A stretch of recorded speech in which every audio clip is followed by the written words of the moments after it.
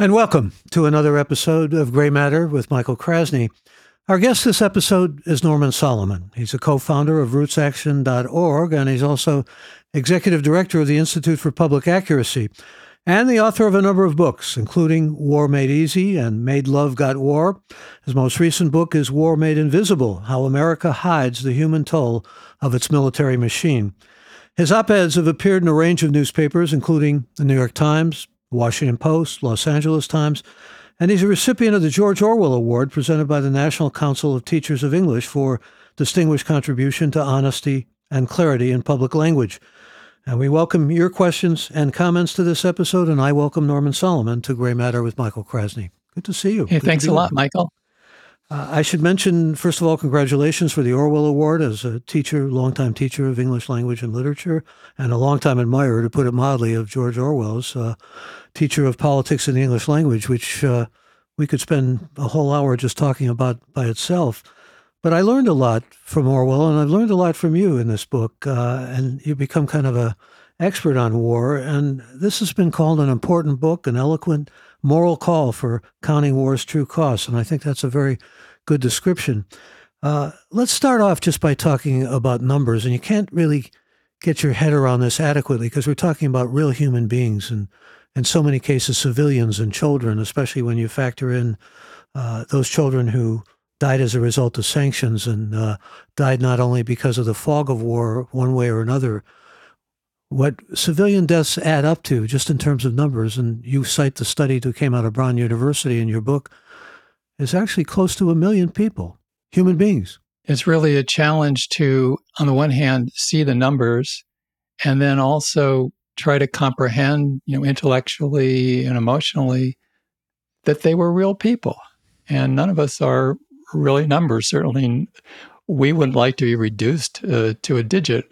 And so in this case, depending on how you do the categories, the Brown University Cost of War project is pretty meticulously, and I think, if anything, conservatively calculated that in the post-9/11 wars that the U.S. has led, we are close to about 1 million people who have died directly because of those wars, and about 400,000 of them being civilians.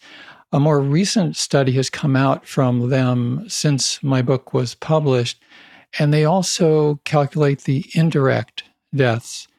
And when you add up in both categories, including those indirect deaths, they came up with 4.5 million people. So it's pretty hard to fathom, to put it mildly. Staggering, unfathomable, really, in every sense of that word. But we're not talking about, where do we divide between post 9/11 and before 9/11? Because that's the real question in my mind, especially where these numbers are concerned. We've certainly, since 9/11 and the war on terror, as you point out in your book, a war which seemed perpetual, and I want to get into the possibility that maybe we've come to a kind of stopgap, but be that as it may, there were interventions that went on long before 9/11. Interventions that you tell us about: Yugoslavia, Bosnia, Grenada, Panama. I mean, the list just goes on. 4 continents.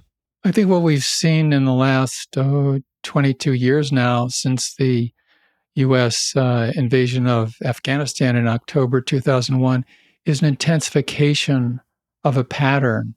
And when we look at the staggering figures, and the best that I've seen really for the deaths from the Vietnam War, about 3.6 million Vietnamese died as a result of the U.S. intervention. And then, though, there was what the first President Bush derisively later on called the Vietnam Syndrome, which we might call a rational, belated response from the U.S. public. There was an aversion to the intervention. And even though there were other ways to intervene, not militarily, such as the Carter administration's role in East Timor, sending weapons to the Indonesians to slaughter people there, or nefarious, really, alliances in, say, El Salvador, really that didn't pick up. As you refer to, Grenada, Panama in the 1980s, as hate to say it, those are considered small, even though to the people enduring the interventions, like the U.S.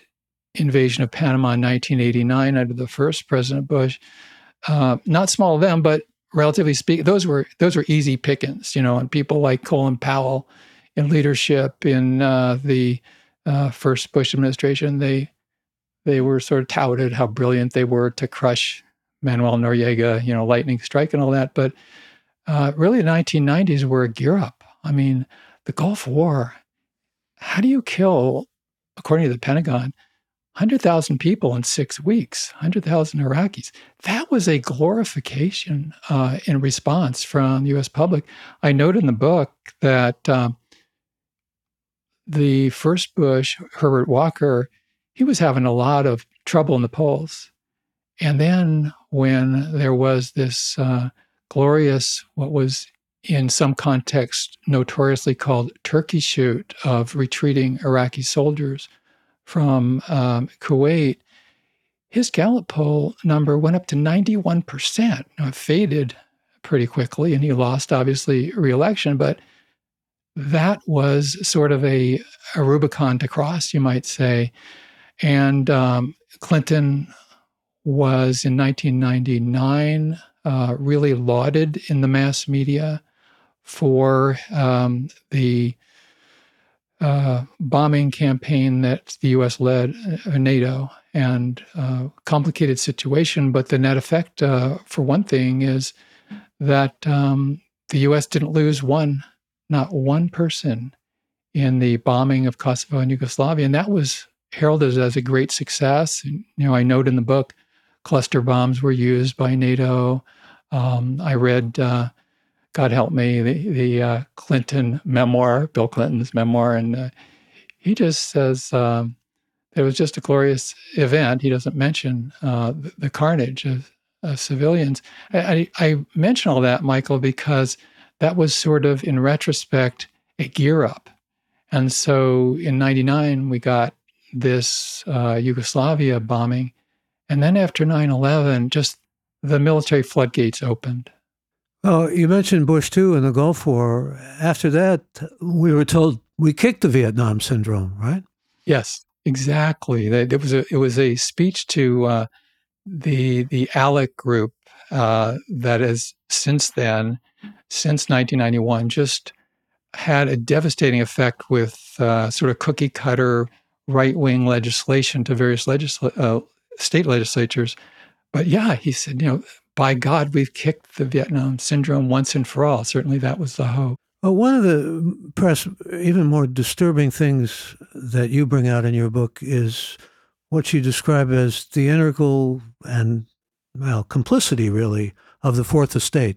That is, the media's support for what was going on. A good example you use is with Rumsfeld and Afghan civilians, and yet there are many, many examples of this. You go back to Noam Chomsky and realize to what extent the media has been complicit. But with the war on terror specifically, let's just talk about the culpability of the media as you see it. The fawning and the adulation was from the get-go for understandable but also very dangerous dynamics, really propelling the U.S. so-called war on terror. And I note in the book that a few weeks after 9/11, in early October, when the U.S. launched the attack on Afghanistan, Gallup found that only 5% of the U.S. public was opposed. Well, that's like, those are Soviet-type numbers of a blanketly effective propaganda system by any other name. When 1 out of 20 people only oppose attacking and invading a country that had nothing to do with 9/11 other than Osama bin Laden being there, 15 of the 19 hijackers were Saudis. Of course, Saudi Arabia was an ally. Yeah, but the Taliban did give sanctuary to al-Qaeda, and they were certainly complicit. Yeah. Well, there were some indications that the Taliban was willing to negotiate. But that said, I think it's fair to say that a pattern was established after 9/11 with the attack on Afghanistan of collective punishment of the innocent, because there were tens and tens of thousands, and that may be ultimately an underestimate, of people in Afghanistan just as innocent as those at the World Trade Center who were killed as a result of the US action. And this sort of gets back to those numbers that inadequately represent human beings. 3,000 innocent souls murdered on 9/11. And then we look at the direct deaths from the post 9/11 US wars of civilians, 400,000. So, in retrospect, what happened is that for every innocent person killed on 9/11, the United States government directly caused the deaths of more than 100. And that's just the direct deaths. That should give us real pause, to put it mildly. And yet, these kind of questions are virtually absent from US corporate mass media, and I have to say, including programs like All Things Considered, Morning Edition, PBS NewsHour. They're banished, they're off the table. We don't have government censorship, but it's a psychological, internalized censorship that essentially has what I would call two tiers of grief: those who matter and those who don't.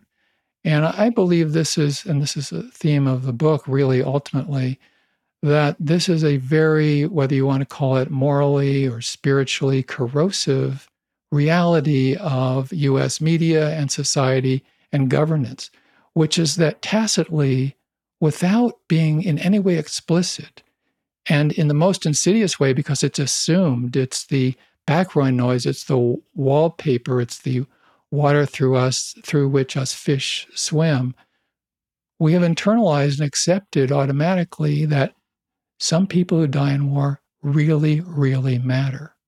And some other people, their suffering, the grief of their loved ones, they're non-persons. They essentially don't matter at all. It's also a notion of collateral damage, isn't it?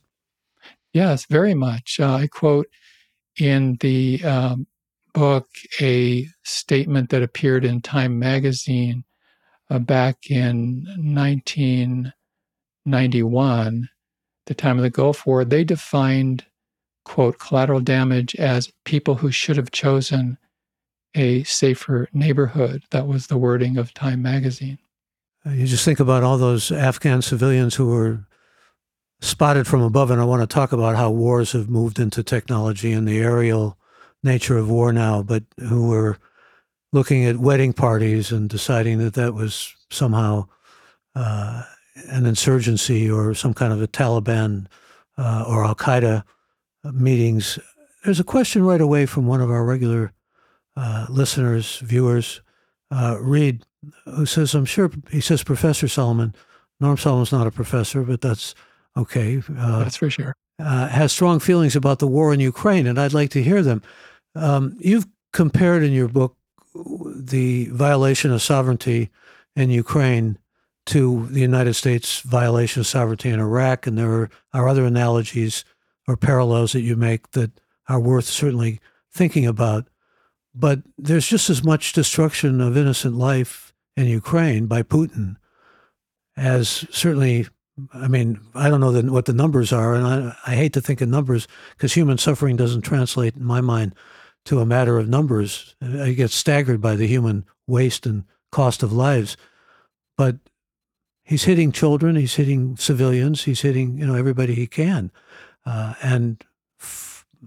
Why remains a question. I know there are arguments on that side that say that, NATO has boxed him into a corner and Ukraine has threatened him and he feels menaced by Ukraine. He thinks there's Nazis there.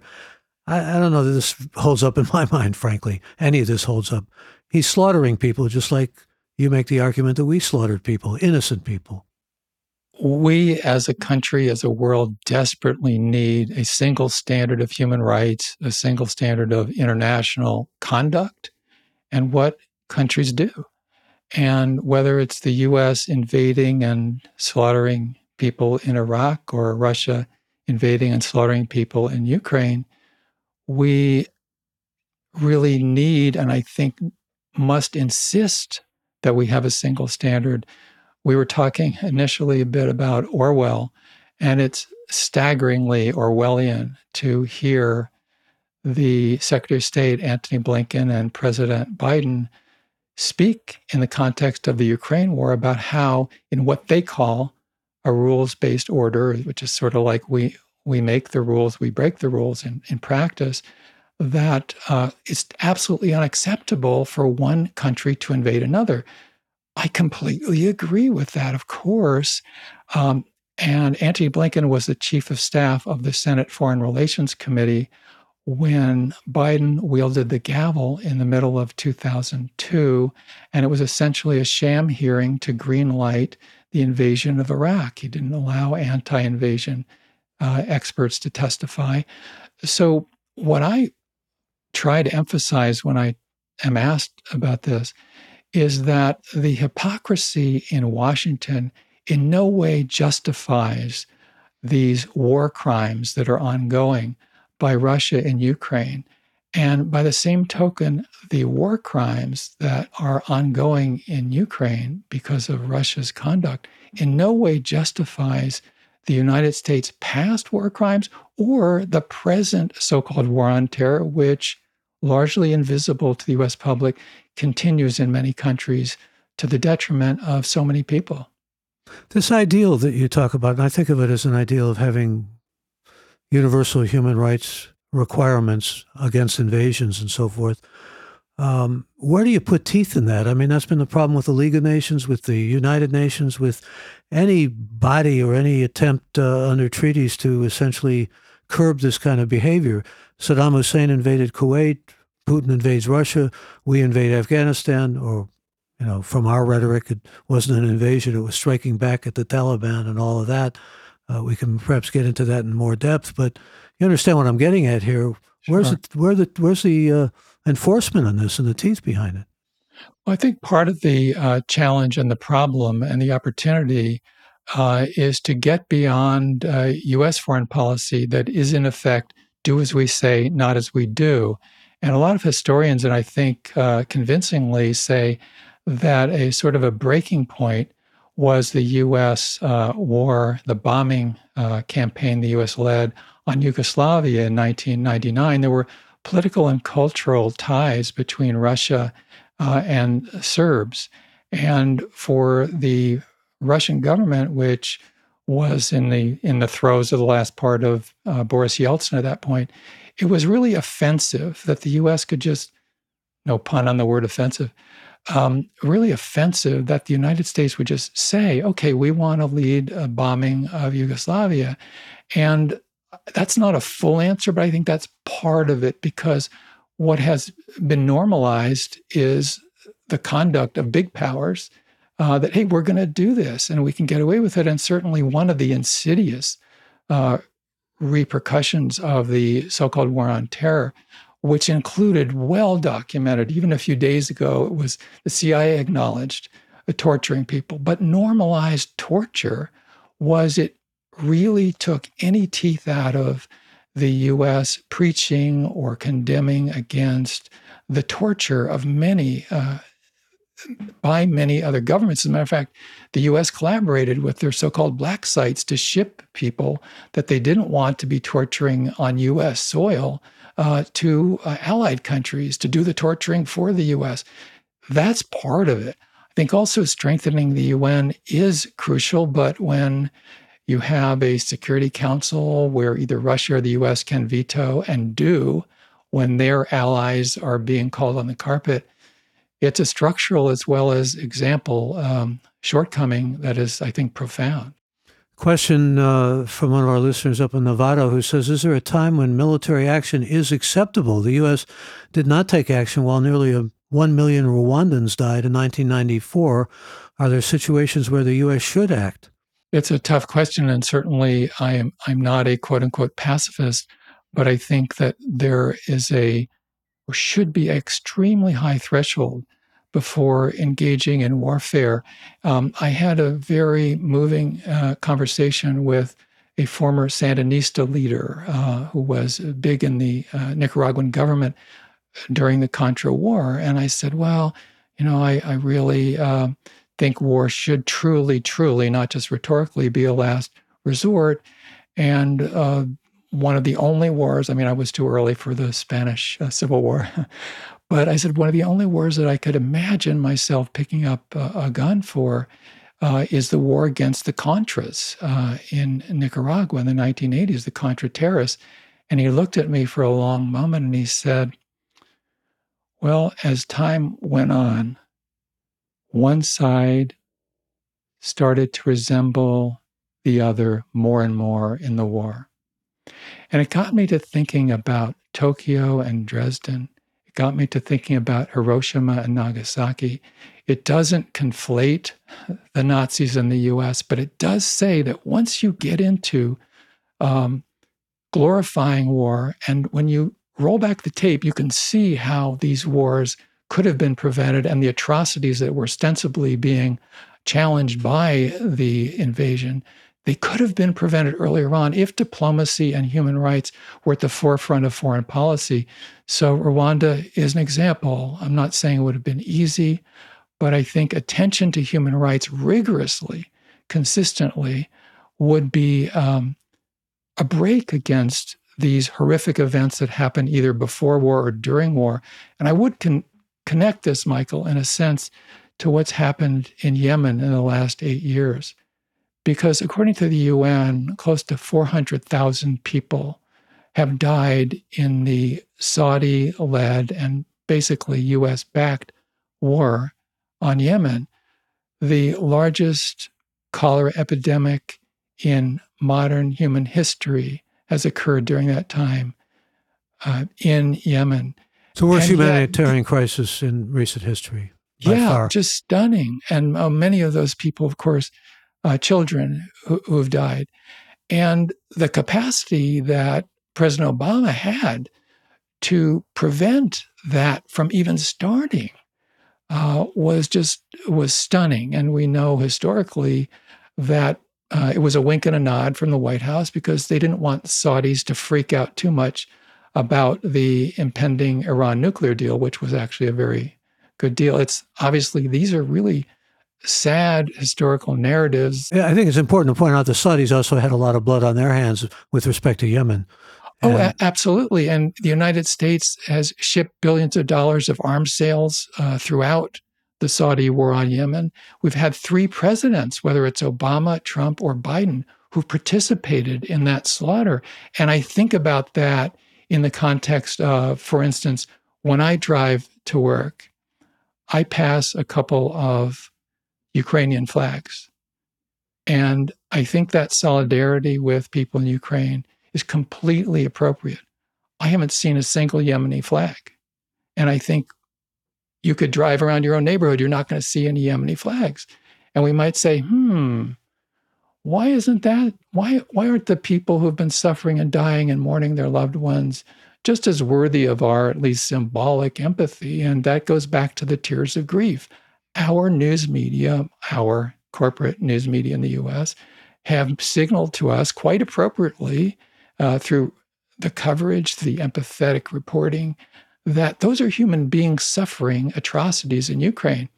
Very little coverage, if at all, in major US media about the suffering in Yemen, not only in spite of the US role, but arguably because of it. There was also some pretty serious coverage of the suffering in Bosnia, especially of Muslims that were being slaughtered. And many people felt that our going into that conflict was a humanitarian role for the United States, and that the United States took the high road. It's possible. I don't deal with Bosnia in the book, and I pretty much focus on the post 9/11 wars, the ones in this century. I was just thinking, though, about that general question that was raised about Rwanda and should we have gone in? And certainly I think Bill Clinton, you mentioned his book, said that was maybe a mistake, a serious mistake. Madeleine Albright, who later apologized for saying that it was worthwhile killing, the children died. She actually made that statement to me in an interview we did, that she felt terribly regretful that she had made that statement.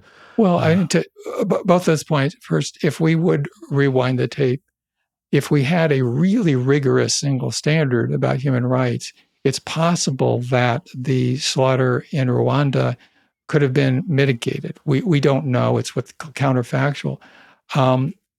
Madeleine Albright, I think it's fascinating, and it's a somewhat, not entirely, but really exhumed history. When she went on, this is Madeleine Albright under the Clinton administration, went on 60 Minutes, interviewed by Leslie Stahl in 1996. And Stahl said it is information that 500,000 children in Iraq have died because of US sanctions. And the response from Madeleine Albright was, this is really difficult, but we think it's worth it. And that was very maladroit, to put it mildly. And no doubt she later regretted her candor. But in fact, the Clinton administration, and she as a spokesperson for it at the United Nations, she did think it was worth it. So why are we on such a, Uncle Sam's riding such a high horse moral ground? And the kicker, which I talk about in the book, which is in its own way, perhaps equally or somewhat as infuriating, was just a few months after Albright made that statement on 60 Minutes, Clinton nominated her to become Secretary of State.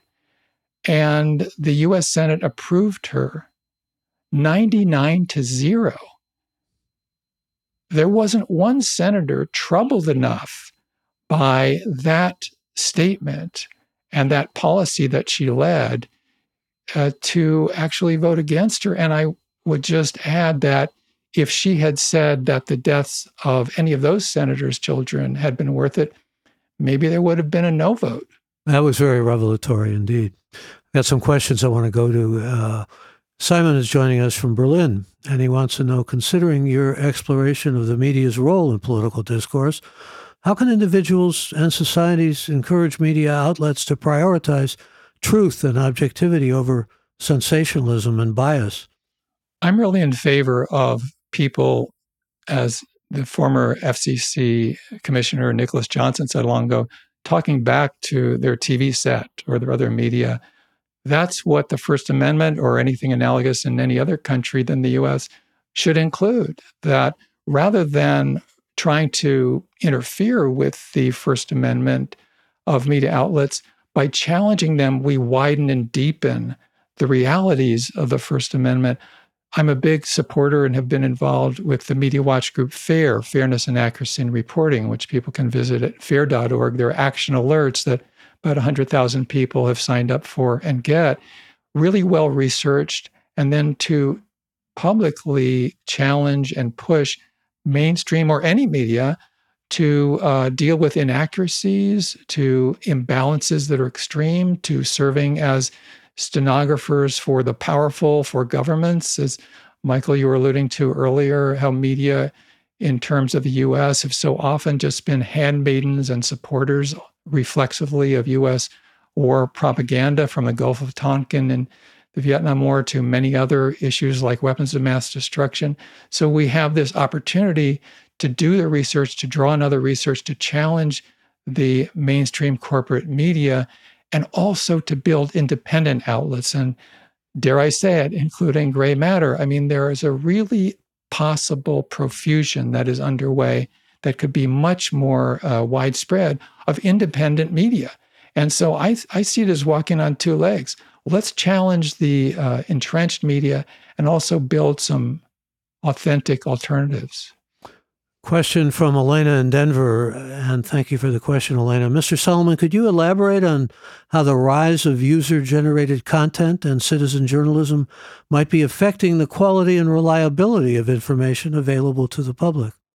Well, without being, I hope, too cynical, I routinely am very skeptical to the idea, to the point of rolling my eyes, when I hear about the good old days, when there was Walter Cronkite who we could trust. There's really quality journalism, and you go back to, for instance, the Vietnam War, and the major media outlets at the time, which were very circumscribed in quantity and perhaps we would say in outlook, they were very much leading us down the garden path to one war after another. They reproduced and amplified the lies coming from the U.S. government to get us into the Vietnam War, the Iraq invasion, and on and on. And I think, frankly, it's been a mixed bag. I mean, citizen journalism, sort of a buzz phrase. It's hard to know what it exactly might entail, but I think widening the gates for a lot more people to be heard is important. However, money still talks incredibly loudly in the internet space.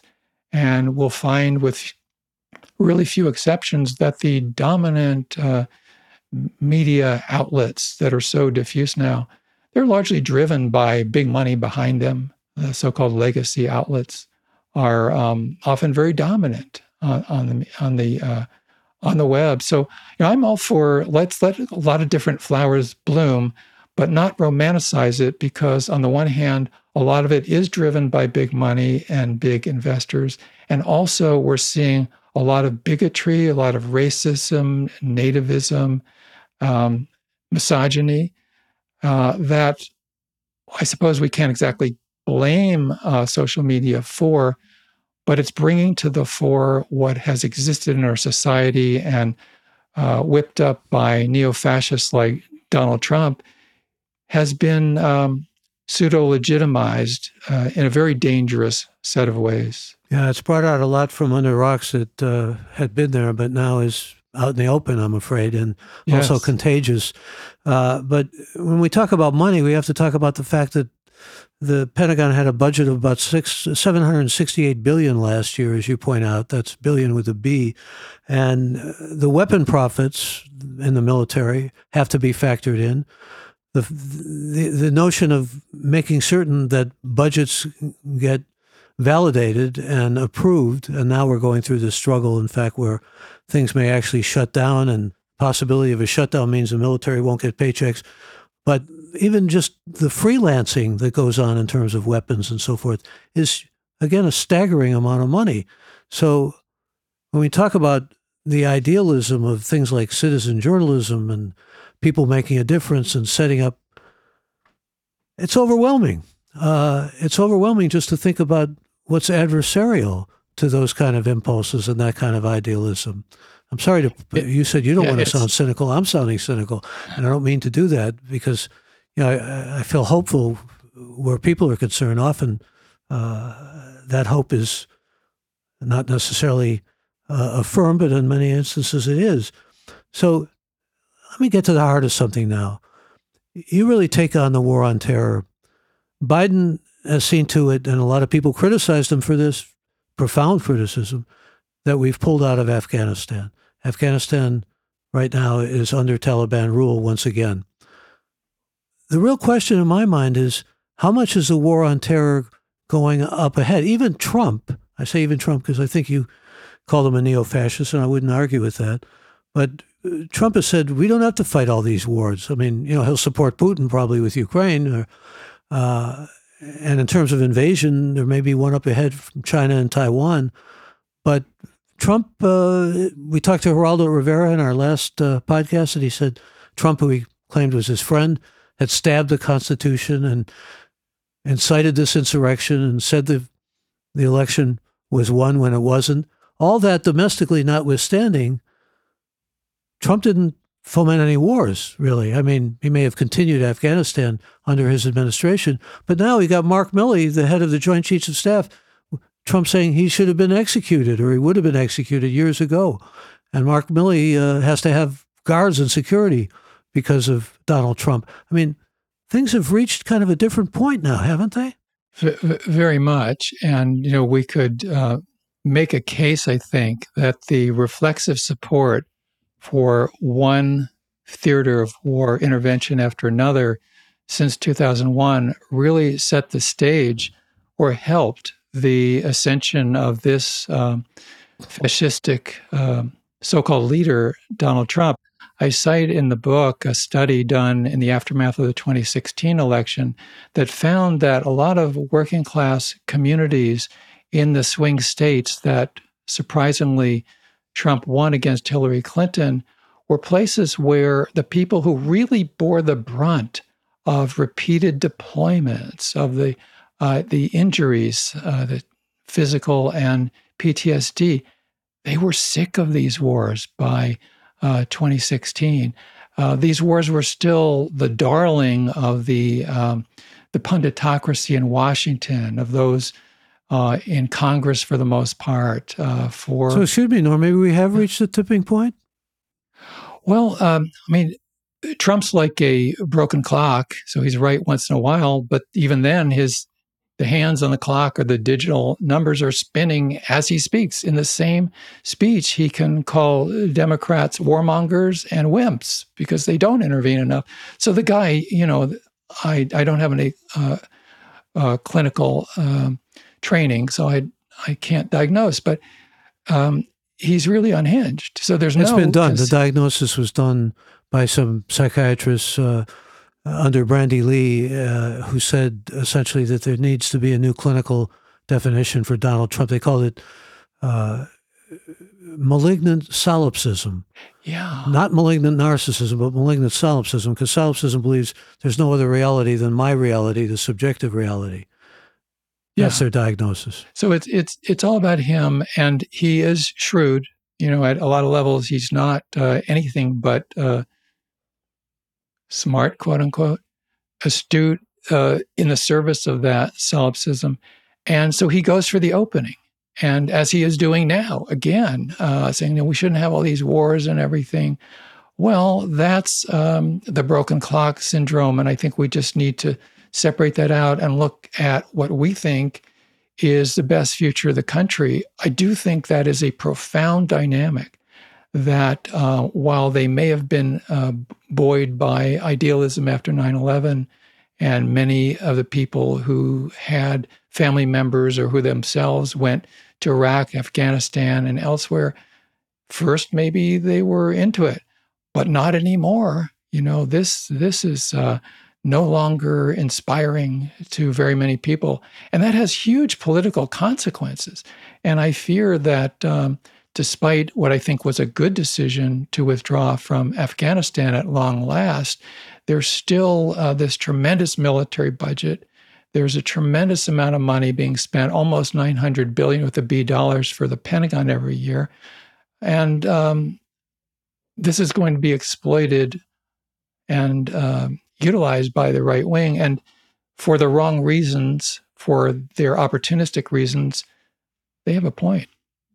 Question from Aria in Chicago, Illinois. With the rapid advancement in digital media technologies, do you foresee any emerging trends or challenges in maintaining journalistic integrity and battling misinformation? That's a great question. It's ironic that the capacity technologically to really cover wars around the world and convey as much as possible through any technical means what it's like to be in a war, which is really limited. It's nothing like actually being in one. But the technical ability in real time from almost any spot on the globe to bring that to people back to the United States or anywhere else, it's stunning. And yet it's used so selectively. I think there's been enormous propaganda from the US and US media in the lead up and during the war in Ukraine. But when you set aside the political spin, the geopolitical jingo narcissism that has been so much in US media about it, and you simply focus on the coverage in Ukraine, the suffering that people have experienced, I think it's been great journalism. It's been an example of what can be done when there's an intent and utilizing available technology as well to really convey to people as much as possible the suffering that is a result of war.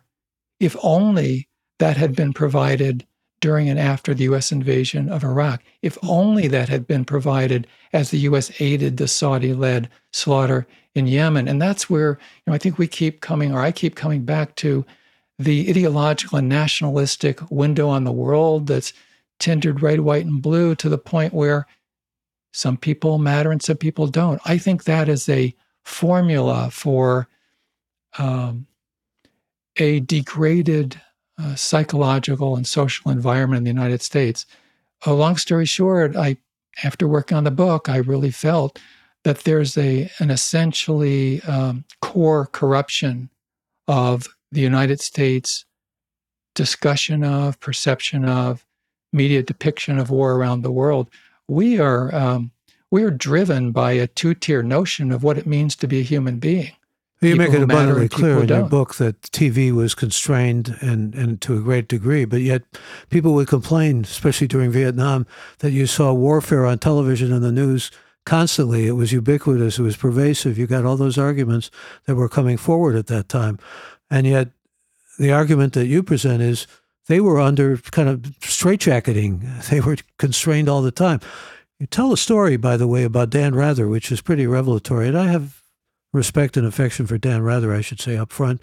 But congratulating a general and with the kind of hosannas and rejoicing attitude. Yeah, as I remember, after that was the Gulf War, I believe. He said, it was a Gulf War, yeah. Pump the hand of the general. Congratulations on a job well done.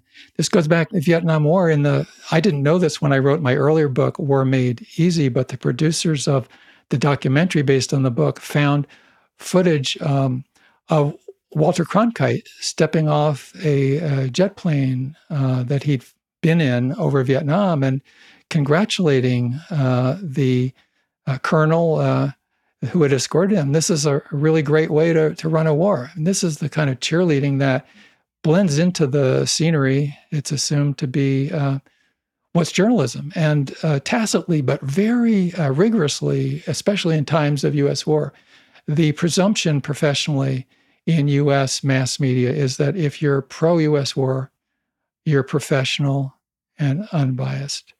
If you're against U.S. war, you are biased. Let me go to a couple more questions, and then I want to get into talking with you about the changing nature of war, which you write about. Bill from Los Angeles says, what do you see as a possible positive and negative impacts of AI on journalism and news? Let me say a little story. I was at first flattered that my book, War Made Invisible, had these sort of cliff notes, summaries being marketed on Amazon and so forth soon after the book came out. So I plunked down my $9.99 out of curiosity and ordered one. And it was, I discovered, written by AI. And rather than actually having to pay somebody to, God forfend, heaven forfend, actually read my book and then write a sort of a Cliff Notes thing, it had been run through some low-budget AI thing.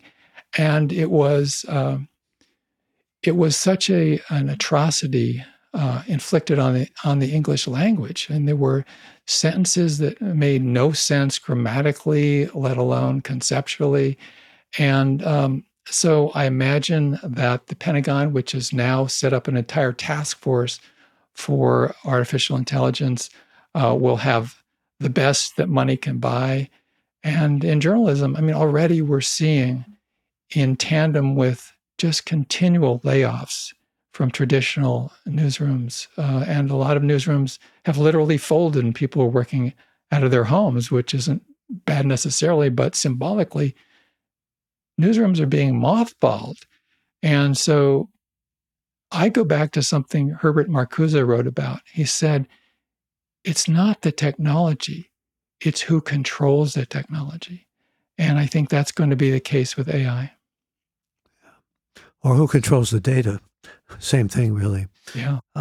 Here's another question from Colin who wants to know about conspiracy theorists who point to the World Economic Forum, WTO, UN, and other international bodies as an effort to create a one world government that would eradicate national sovereignty. While that might be more peaceful, how would you respond? The bugaboo of one world government, I was being warned against during the 1950s and 60s by the John Birch Society, and they thought Eisenhower was part of that. There's a lot of dangers from globalization, and sort of refers to what we were just talking about a couple of minutes ago. What does international agreement and structures serve? To whose benefit? Who's driving the train? Who gets the revenue? Who gets the control? So I'm not, for or against international cooperation per se. If it's the invasion of the willing to go kill a lot of people in a country that the U.S. designates as appropriate targets, that's one thing. If it's a WTO that serves basically corporate interests, or NAFTA that is making the hemisphere more safe for corporate profits, for a race to the bottom to immiserate for low income, very, very low income workers, that's one thing.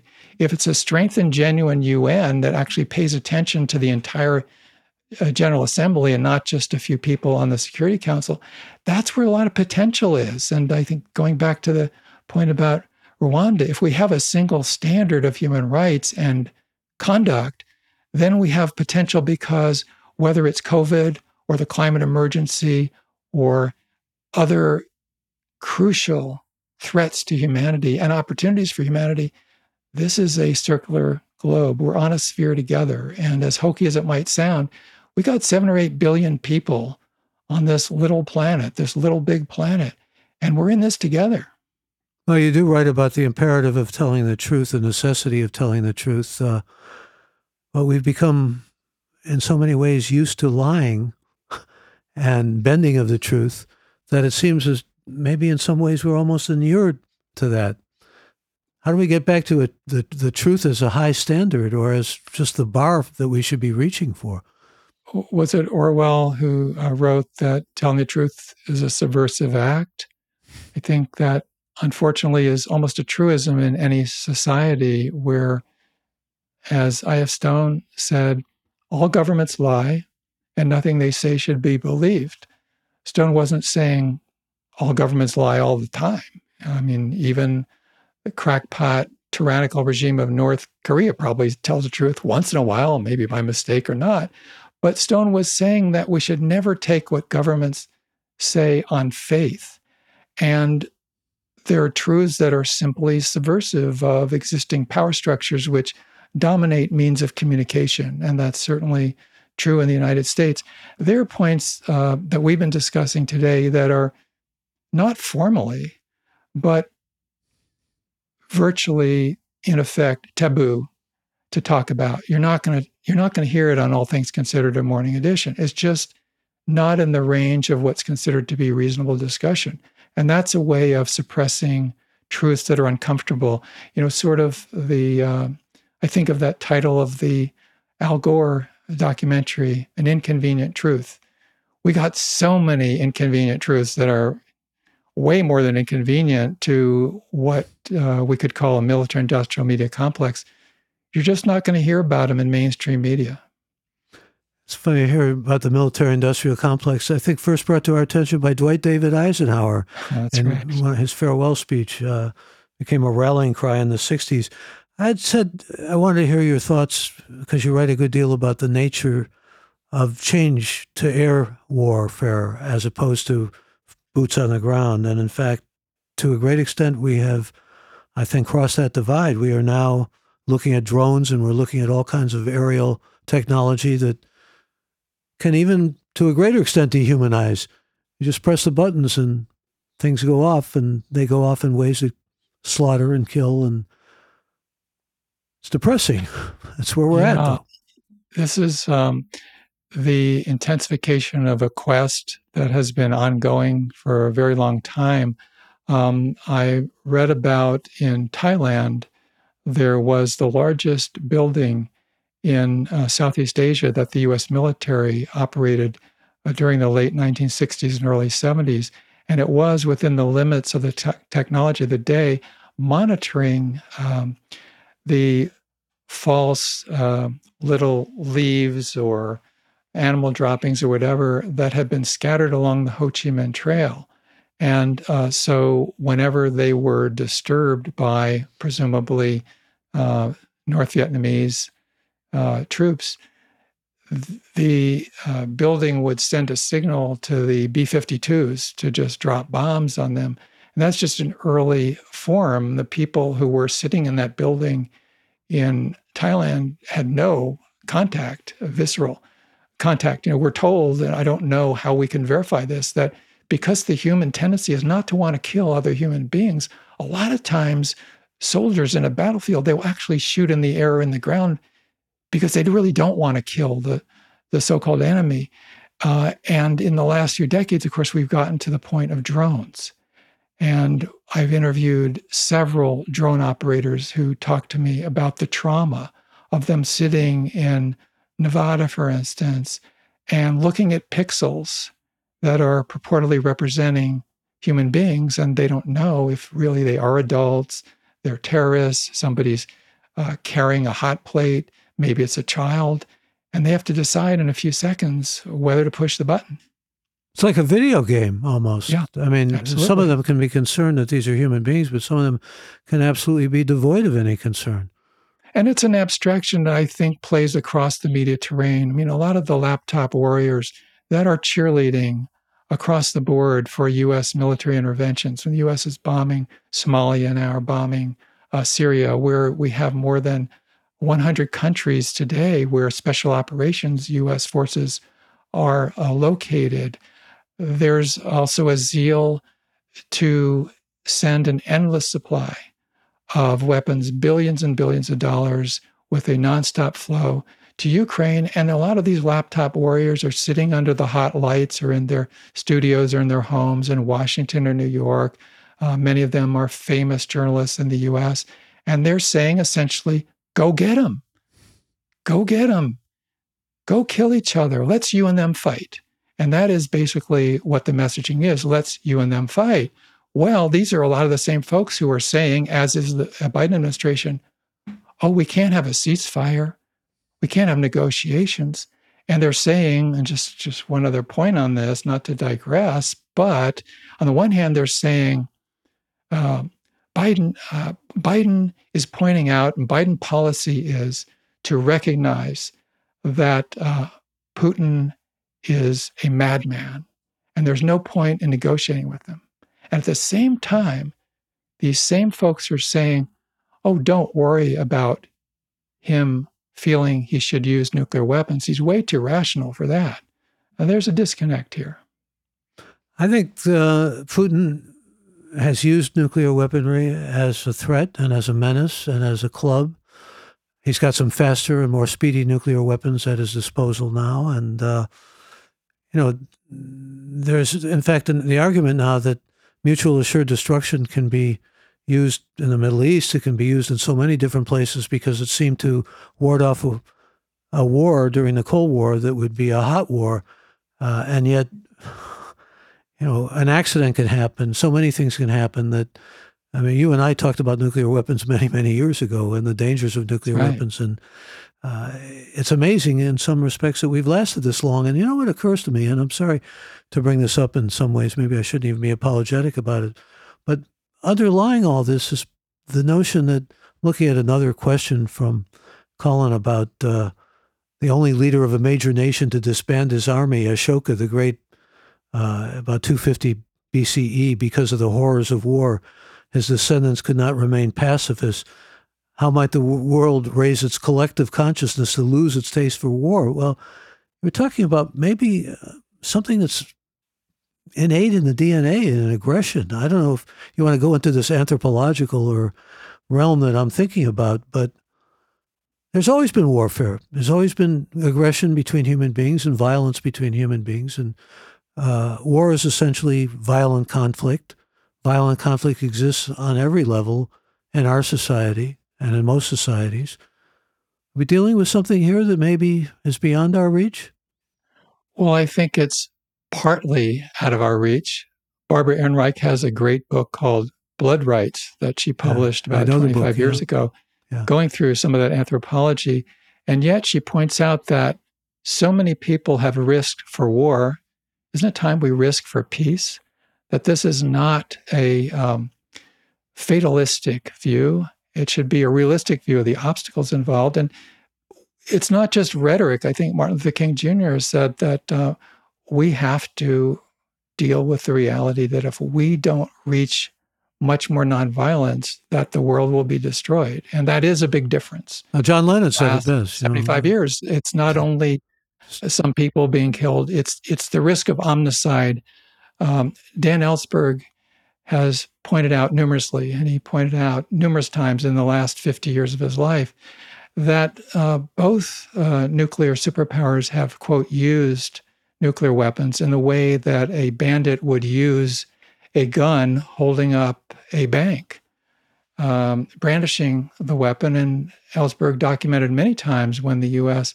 threatened to use nuclear weapons, which is what Putin has been essentially doing as well. We just need to build movements and sensibilities that say that's unacceptable. Well, the planet is at risk, I think, in terms of war, to a greater degree than it ever has been. And if a hot war breaks out, which it could, there's always the possibility, unfortunately, of nuclear weapons, and that's the reality. Like I say, I like to believe in that thing with feathers that Emily Dickinson writes about. I like to feel that there's hope, and there's reason for hope for ongoing sense of civilization enduring. But I have my moments, and when I think of war, those moments rise up in a visceral way in my interior life. Yeah, from Emily Dickinson to Antonio Gramsci, who imprisoned under Mussolini, talked about what he called the need for pessimism of the intellect and optimism of the will. And we certainly have basis for the pessimism and the need for the optimism. Well, you also write about, we talked a lot about the media's complicity and how television hasn't gone where it could have and should have and might have. Hollywood, central role in all of this in terms of the glorification of war and really war being necessary and lives being lost as a part of that necessary calculus. Absolutely. Ron Kovic, who wrote the book Born on the 4th of July, and then that book was made into the film of the same name, maybe the only Tom Cruise film I really admire. And he talked about how he was inspired by John Wayne and the Green Beret film.